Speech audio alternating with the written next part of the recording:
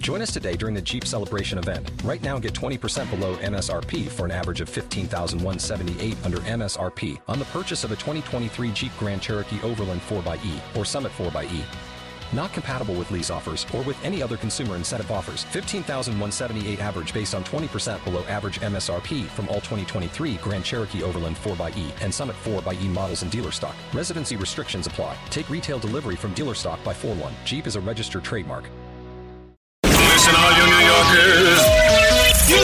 Taxi. Okay, man, we're looking around. This is the 77 WABC minicast. With us today is Senator Ron Johnson from Middle America, Wisconsin. And what the heck is going on? Well, we're going to find out.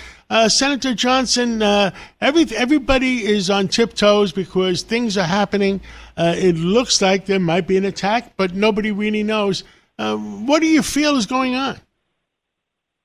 Well, John, hello, Rita. Well, the world's on fire. Because the Biden administration and prior to that, the Obama administration coddled Iran, funneled tens, hundreds of billions of dollars into the largest state sponsor of terror. And so they're proxies. Hamas, Hezbollah, the Shiite militias that are attacking U.S. troops in Iraq and Syria, they're on the move.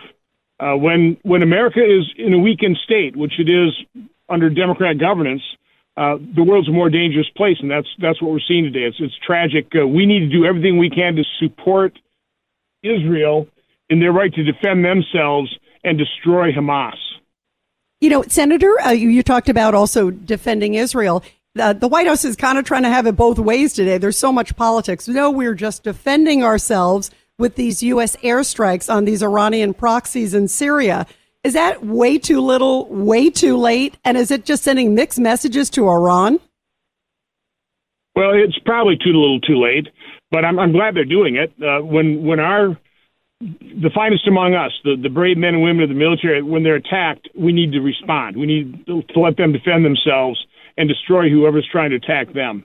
So at least the Biden administration is doing that. But let's face it, they didn't tell America that we had service members injured. They weren't really talking about these attacks. So, again, they're trying to have it both ways. There's no doubt about it. Yeah, it's we're like I said, all Americans on tiptoes. There's so many things happening with Hamas, with Hezbollah, from Lebanon, from what's going on in Ukraine, what's going on in China with Taiwan. Can you know our forces? Can we handle 3 wars? We certainly don't want to be in 3 wars. I don't even want to contemplate a war with China over Taiwan. Basically halfway around the world. What's even really disgusting, guys, is what we're also seeing on our college campuses. We understand why we're in the state we are when our children have been indoctrinated now for decades.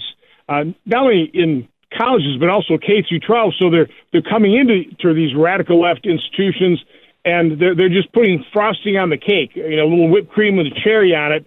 And now we see students, American students, that are protesting in favor of the Hamas terrorists. And we've got news organizations saying, let's not call them terrorists. This is insane what's happening. It's being exposed. I hope America's eyes are open to what radical leftism is doing, not only to the world, but to our own country. Is it the fault of our broadcasting institutions, the fault of our universities, or whose fault is it that our university students don't take the time to find out what the truth is? Well, again, the master stroke of the radical left was taking over our universities, so it starts there. And so universities graduate not journalists, the advocates for the radical left.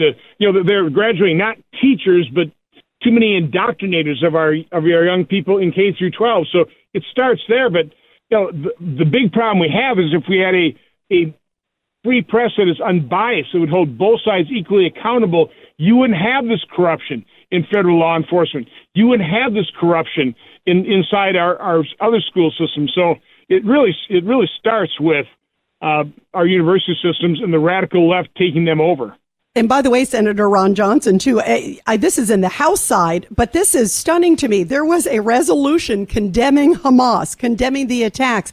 9 Democrats, including Rashida Tlaib, wouldn't sign on to it. I mean, that's amazing.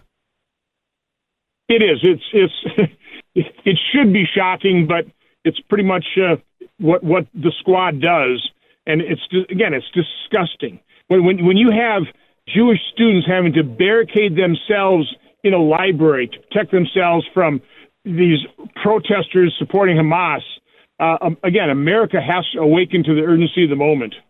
Yeah, absolutely. Well, Senator Ron Johnson, we thank you so much. Great to have you here. And hope to talk to you again real soon. Stay well. Thank you.